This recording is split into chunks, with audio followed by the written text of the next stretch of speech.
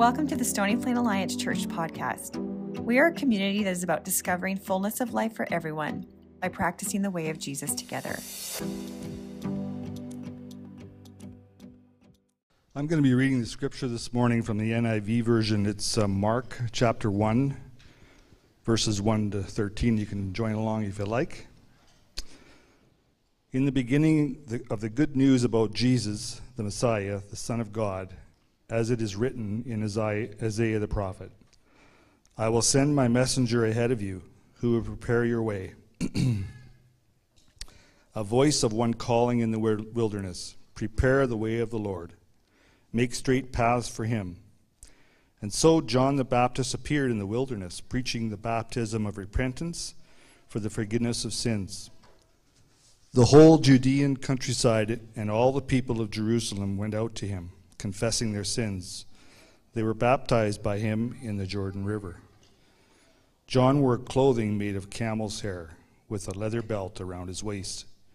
He ate locusts and wild honey, and this was his message.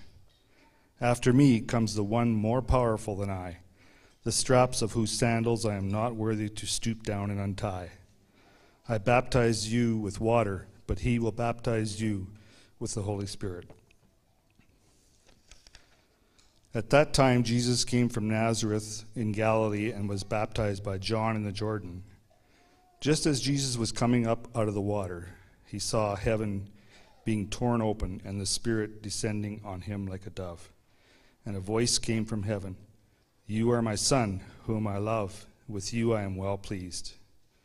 At once the Spirit sent him out into the wilderness, and he was in the wilderness 40 days, being tempted by Satan. He was with the wild animals, and angels attended him. The word of the Lord.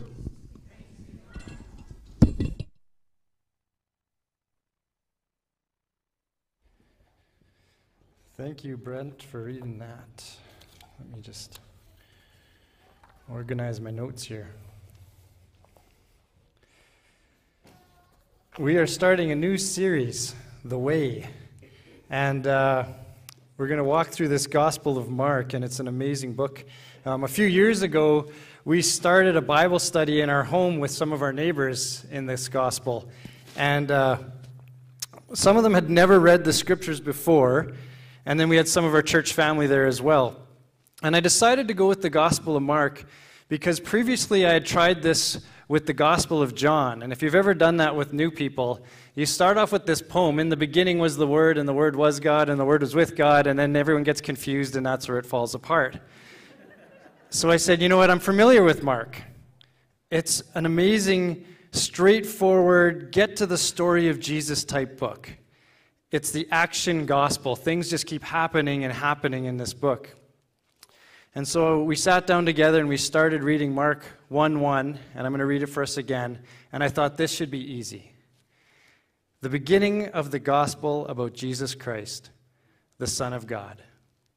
One person's Bible version said about Jesus Christ, the Messiah. And that's where we got stuck for 2 hours. What is a Messiah? Who is a Christ? Why would we need one? And then my favorite part was when my neighbor looked across the table at me and said, Are you calling me a sinner? You're in good company, it's okay. Hang in there. When was the last time you approached the Gospels with fresh eyes? They are so rich as we look at the life of Jesus. There's such a depth to his life, his ministry. And yet, we tend to almost jump over them. It's almost like once we learn the Christmas and the Easter story, it's like the rest of the Gospels just filler. So I pray that if you've never dug into the Gospels, that today God would give you an excitement and an endurance to look deeply at Jesus like never before. And that if you've been on this Christian journey for a while, that you would have a renewed passion for the Word again. And that you would also embrace this as an opportunity to be equipped to not only know Mark's gospel, but to be able to teach it to others. And I pray that we would have the blessing to walk people through this gospel that have never read it before. When our kids were little and they were in their car seats, this is a while ago now, but they would sit on that angle looking back up through the window, and they would start freaking out when they saw the moon. And they'd just be amazed by this shiny, bright planet floating in the sky. And it really struck me in that moment how we get so used to amazing things around us all the time, and we just take it for granted. And so as we look at this gospel, which means good news, this is the good news that all humanity has been waiting for. This is the good news that the angels in heaven looked down from heaven. They said, we can't believe it. God's finally going to do this. And we get to receive it. We get to share it. And it's such amazing truth. Mark's gospel was written anonymously, but it's attributed to this guy named John Mark. And he was no stranger of action and adventure.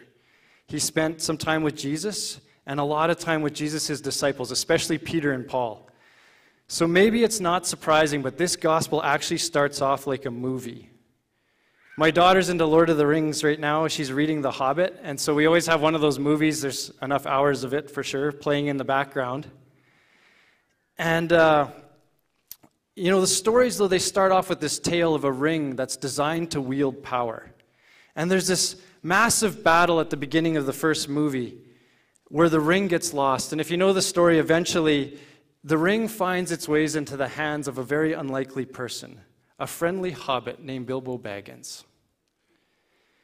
And he figures out a few of the ring's party tricks, but he has no idea of what he's really holding in his pocket. And there's where the story unfolds. Mark's gospel starts off very similar. He gives the readers an insight that can only come from hindsight. He lets us know right at the start of this gospel that Jesus is the Christ, not just a king, but the King, the Messiah, God's chosen person to bring his plans to fruition, the one who would bring the rule of God, the kingdom of God to earth as it is in heaven. But the gospel goes even further. Timothy Keller points out that attaching the title Christ to the title Son of God is Mark's way of saying, this is God becoming a person. And let me quote Timothy Keller. He says, but Mark does not just call Jesus the Christ. He goes further. Son of God is an astonishingly bold term that goes beyond the popular understanding of Messiah of that time. It is a claim of outright divinity. And the author backs his claim by now quoting Exodus from the Torah. And then he quotes Isaiah and Malachi from the major and minor prophets. And it's like John Mark is saying this bold claim of who Jesus is completely verified in the whole of Scripture. And sometimes when we read the Gospels, as we get into them, and we start watching the people in the Gospels, we find it kind of strange because the disciples seem a little bit dull, a little slow. And we notice it, right? They say things that are completely ridiculous or insensitive, maybe even cringy at times. Right? They argue about who is the greatest. And then they get all worried and worked up over whether or not they have enough food after Jesus feeds thousands of people with someone's lunch. At one point, they even suggest that Jesus should maybe rethink his mission of going to the cross. And so we like to poke fun at them because I think deep down we all know that in our own faith we make these ridiculous errors of judgment and we relate to them. Jesus even affectionately pokes at them and he calls them you of little faith. He's calling them little faiths. And then there's other people in the gospel that we'll encounter, and they're just downright hostile and argumentative. The Pharisees and the teachers of the law. And we read it and we kind of think, what's their problem? How can you get upset with a guy whose mission was to heal people and call them to a life of love, compassion, and forgiveness? And the reason we feel this as we get into the gospel is because we know the end from the beginning. We know who Jesus is. He is God. And he comes... I know I'm crackling. I'm just going to keep going. Maybe I'll move a cord around. Are we just going to fix it? Oh, well, that's good. It just holds still and it won't crackle. It's making time for a dad joke or something. had one the other day and I forgot it. Did you really? That's embarrassing.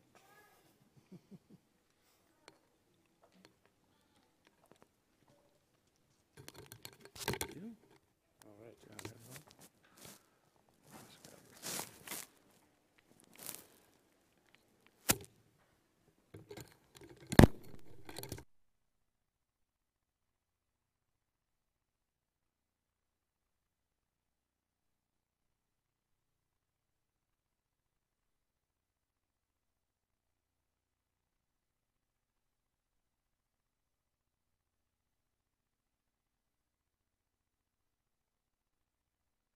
That's always a good place to leave off, eh?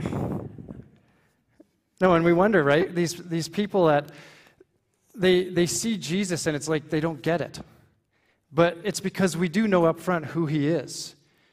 We know that God loves us and that he came for us so that by faith we can receive fullness of life today and eternally. And so the purpose and the tension of Mark's gospel is that he wants us to know the end up front so that we can join him on this action-packed journey to see who Jesus is while the people around him are figuring it out in real time. And the author is pretty amazing because he's quite humble about his own story too. He only makes one appearance in this book. And if you remember, John Mark loses his robe and he's seen running away naked when the soldiers arrest Jesus. That'll be a great sermon for another day. I imagine when I thought about this and when he wrote the gospel down, it was probably the story that they always reminded him at the campfire. You know, you got to include in your gospel. Remember when Peter cut that guy's ear off? Put that in there. And remember when you ran? Yeah, I know. It's just, we'll put it in there. In Bible college, I was asked this strange question at one time. The first part isn't so strange. We were asked, have you ever read the Bible, all 66 books? And a few hands went up. That seemed normal enough. But then the next question we asked was a little bit weird. Have you ever let the Bible read you? And it sounded strange. Mark is written in a way where we see how incredible Jesus is. And we're almost frustrated with the others in the story. Why don't they get it? And the whole time, the Bible is actually reading us.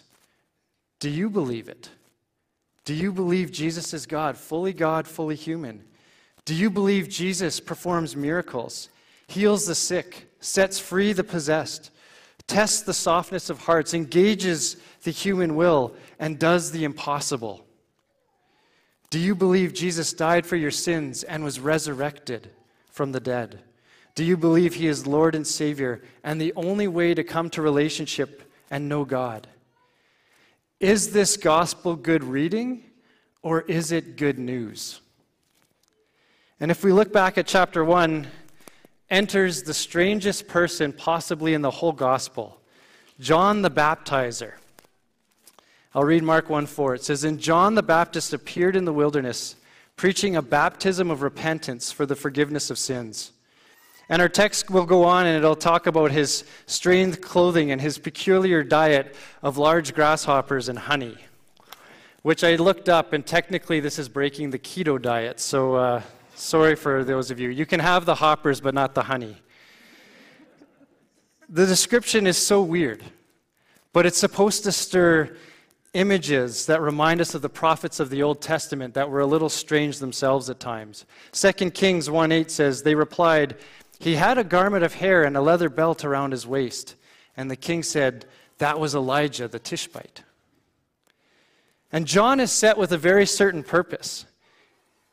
He's a prophet that's making a path, clearing the way for those with soft hearts to find the Christ. I was trying to think of this in Alberta terms, and the best thing I could come up with is the baptizer was given the green light to put a pipeline directly to God. And it was an amazing moment because for the last 400 years, the time between the Old Testament and the New Testament, no permits were issued for pipelines. No one had spoken. God hadn't put words in their mouths. And now comes John and he says that. And if you think about the kings of the Old Testament, as powerful as those kings were, they had to answer to the prophets. When the prophets came along, they were accountable to them. And now John says, here comes the Messiah king. And as a prophet, he's not even worthy to touch the shoelaces of his dirty sandals. This king is like no other. And yet, even though he's like no other, every single person, now and then, is invited to come and prepare their hearts to meet him. And the question of Mark's gospel is, who will come? It's a question that's still asked to us today. Who will come? And maybe another way we could put it, is there anything in my path that would keep me from directly connecting to Jesus? And I love that imagery of the path. Other scriptures use the same image, that our faith is a path. Jesus talks about it being a narrow path, and that he is the pioneer for us. And it's this beautiful picture of fullness of life that's an adventure following the way, or the Jesus way. And there's a freedom for us to know that our faith is a journey. Because the old hymn tells us that we are prone to wander. We stray from the path.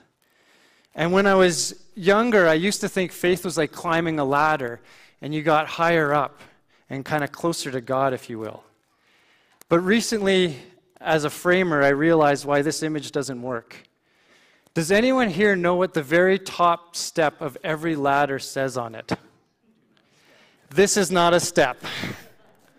So there I was framing houses, standing on the this is not a step. And I was using a reciprocating saw, and I was trying to cut out the pocket for a garage roof beam. And as the OSB board grabbed the saw blade, everything started to shake and shift. And it was too late to get any balance. And there I was, the saw flying through the air one way and me flying through the air the other. It was very ungraceful. And I slammed the ground hard. I can still feel it in my shoulder. When we wander, when we sin and do things in any way other than God's, how discouraging it would be if faith were like a ladder and we just fall to the bottom every time we made a mistake. It's so encouraging that our faith is a journey. When we lose our way, it doesn't put us back to square one. We need to repent. We need to ask the Holy Spirit for guidance back out of the ditch and onto the path. But we pick up on the journey where we left off. Yes, sometimes there's consequences to wandering, and sometimes there's some scars from going into the ditch. But we still are in God's capable and forgiving arms. And I still hear this, and I've said it myself, this expression that God hit me upside the head with a 2x4. He got my attention again. And I just want to say, God loves you. Sin will hit you with a 2x4. The devil, he will hit you with a 2x4. But God is the gentle, loving voice that clearly says right before it's swung, duck. Repent. Stay on the path. And like John the Baptist, when you see the clear road of the kingdom ahead of you, you can help others find the way and walk it too. We, church family, are called to be ambassadors of reconciliation, and this is the most radical ministry the world has ever known, to help people remove whatever is in their way from knowing the love of Jesus. Because when Jesus shows up, everything changes, and it can never be overstated. Jesus is so good. Mark 1, 9-11, it says, "At that time, Jesus came from Nazareth in Galilee and was baptized by John in the Jordan. Just as Jesus was coming up out of the water, he saw heaven being torn open and the Spirit descending on him like a dove. And a voice from heaven, 'You are my Son, whom I love. With you I am well pleased.'" And I want to kind of paint this picture a bit more because John is preparing the way and Jesus shows up to be baptized. Not because he needed to repent of sin, but because he was marking the starting point of the Christian faith. And last week we talked about our vision, practicing the way of Jesus together, and it includes doing what Jesus does. And we choose to get baptized because it's the starting point where Jesus came to demonstrate that he is here to save us, and we can begin to follow him. And in our text, Jesus is standing in the Jordan River, and it's literally the dividing line between the desert and the promised land from the time of Moses. And Mark is challenging our belief. Do you see who Jesus is? Jesus represents the way. for all people everywhere to find relationship with God.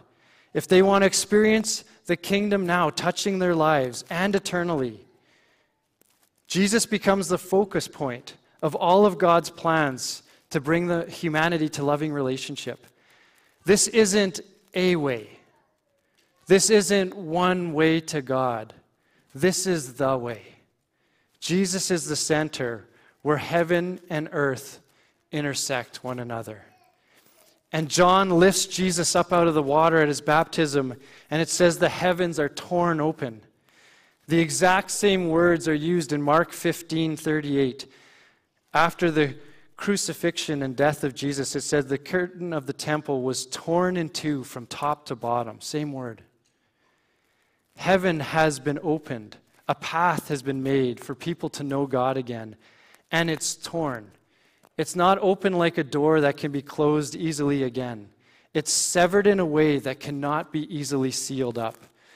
Where the waters once parted so the Israelites could cross on dry land to the promised land, now the heavens are parted because God is demonstrating his love that he wants to be with us. Jesus' baptism's an invitation to new life. Cleaning under the stairs, I found a picture of my baptism. This is a blast from the past. I think we have a picture here. There I am, 1991, 11 years old. The hair still grew out of the top of my head. And I don't remember my baptism being quite as dramatic as the gospel describes Jesus is, but it was a very memorable day. I remember the excitement of asking Pastor Owen to baptize me. I remember how nervous I was when I shared my testimony, my hands shaking as I was holding onto the music stand with my notes. I remember Pastor Bain almost throwing me out of the baptismal tank because I was so much smaller than the person he baptized before me. I also can't count the number of times I've stumbled and fallen off the path since that day. But I've never doubted that Jesus led me to that moment. He continues to pick me up and faithfully guide me day in and day out. And so, again, if you haven't been baptized, this is an amazing experience that you get to share with Jesus. So don't hesitate. If you have the slightest nudge or the smallest question, come and talk to one of us here. Any of our leadership would love to answer your questions and encourage you. So back to our text, though. The heavens are torn open, and a path is laid out. And the Holy Spirit descends like a dove above Jesus. And the Spirit is described as hovering above Jesus, just as he did above the waters when the world was created back in Genesis 1. It's stunning imagery. Jesus the King is bringing new creation with him. The old is gone and the new has come. It's the good news that God is making all things new and that he's removing our sins as far as the east is from the west. Any hill or valley that needs to be made flat is removed. Anything that would keep us from experiencing God's presence in our lives. God is giving us a fresh start, and who doesn't need one of those more often than not? And over it, we hear the voice of the Father affirming his love and his pleasure over Jesus and his mission to go to the cross. But remember, as we read all this, we have the end of the gospel in mind. We get to read through Mark and see the firsthand experiences of those who encountered Jesus. And so think about it. Jesus is standing there between the desert and the promised land. And God's anointing falls upon him.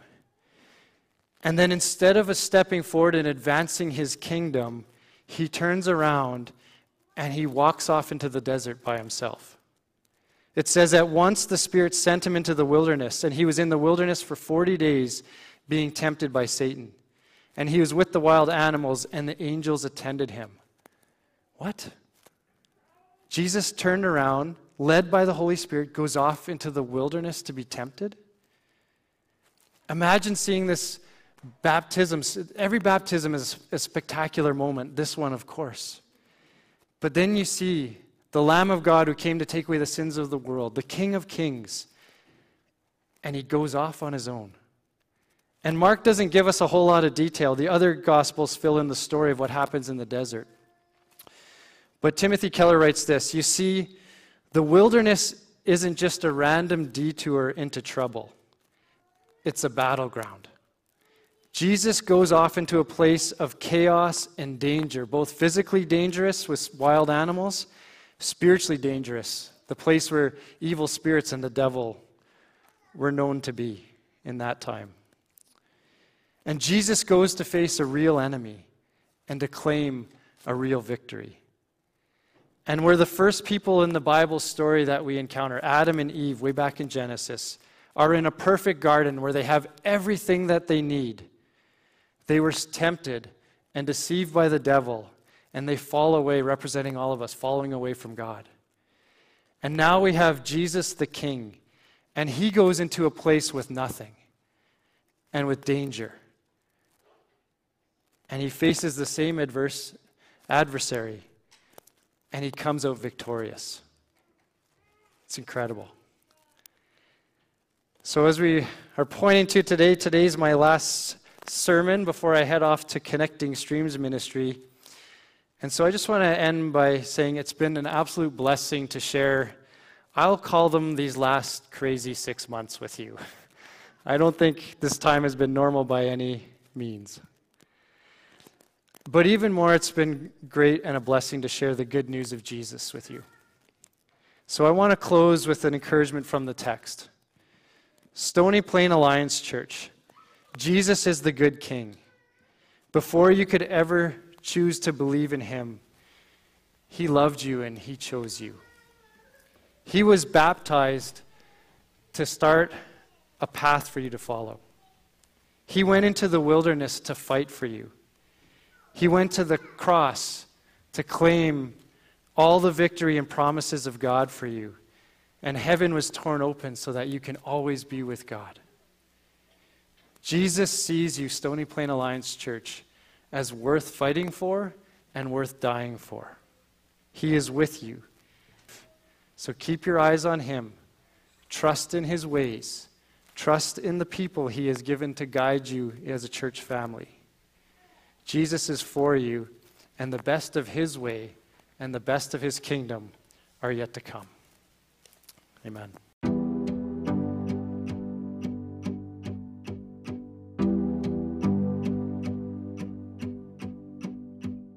Thank you for tuning into our podcast today. To discover more about Stony Plain Alliance Church and its ministries, visit our website at spaconline.com. Grace and peace.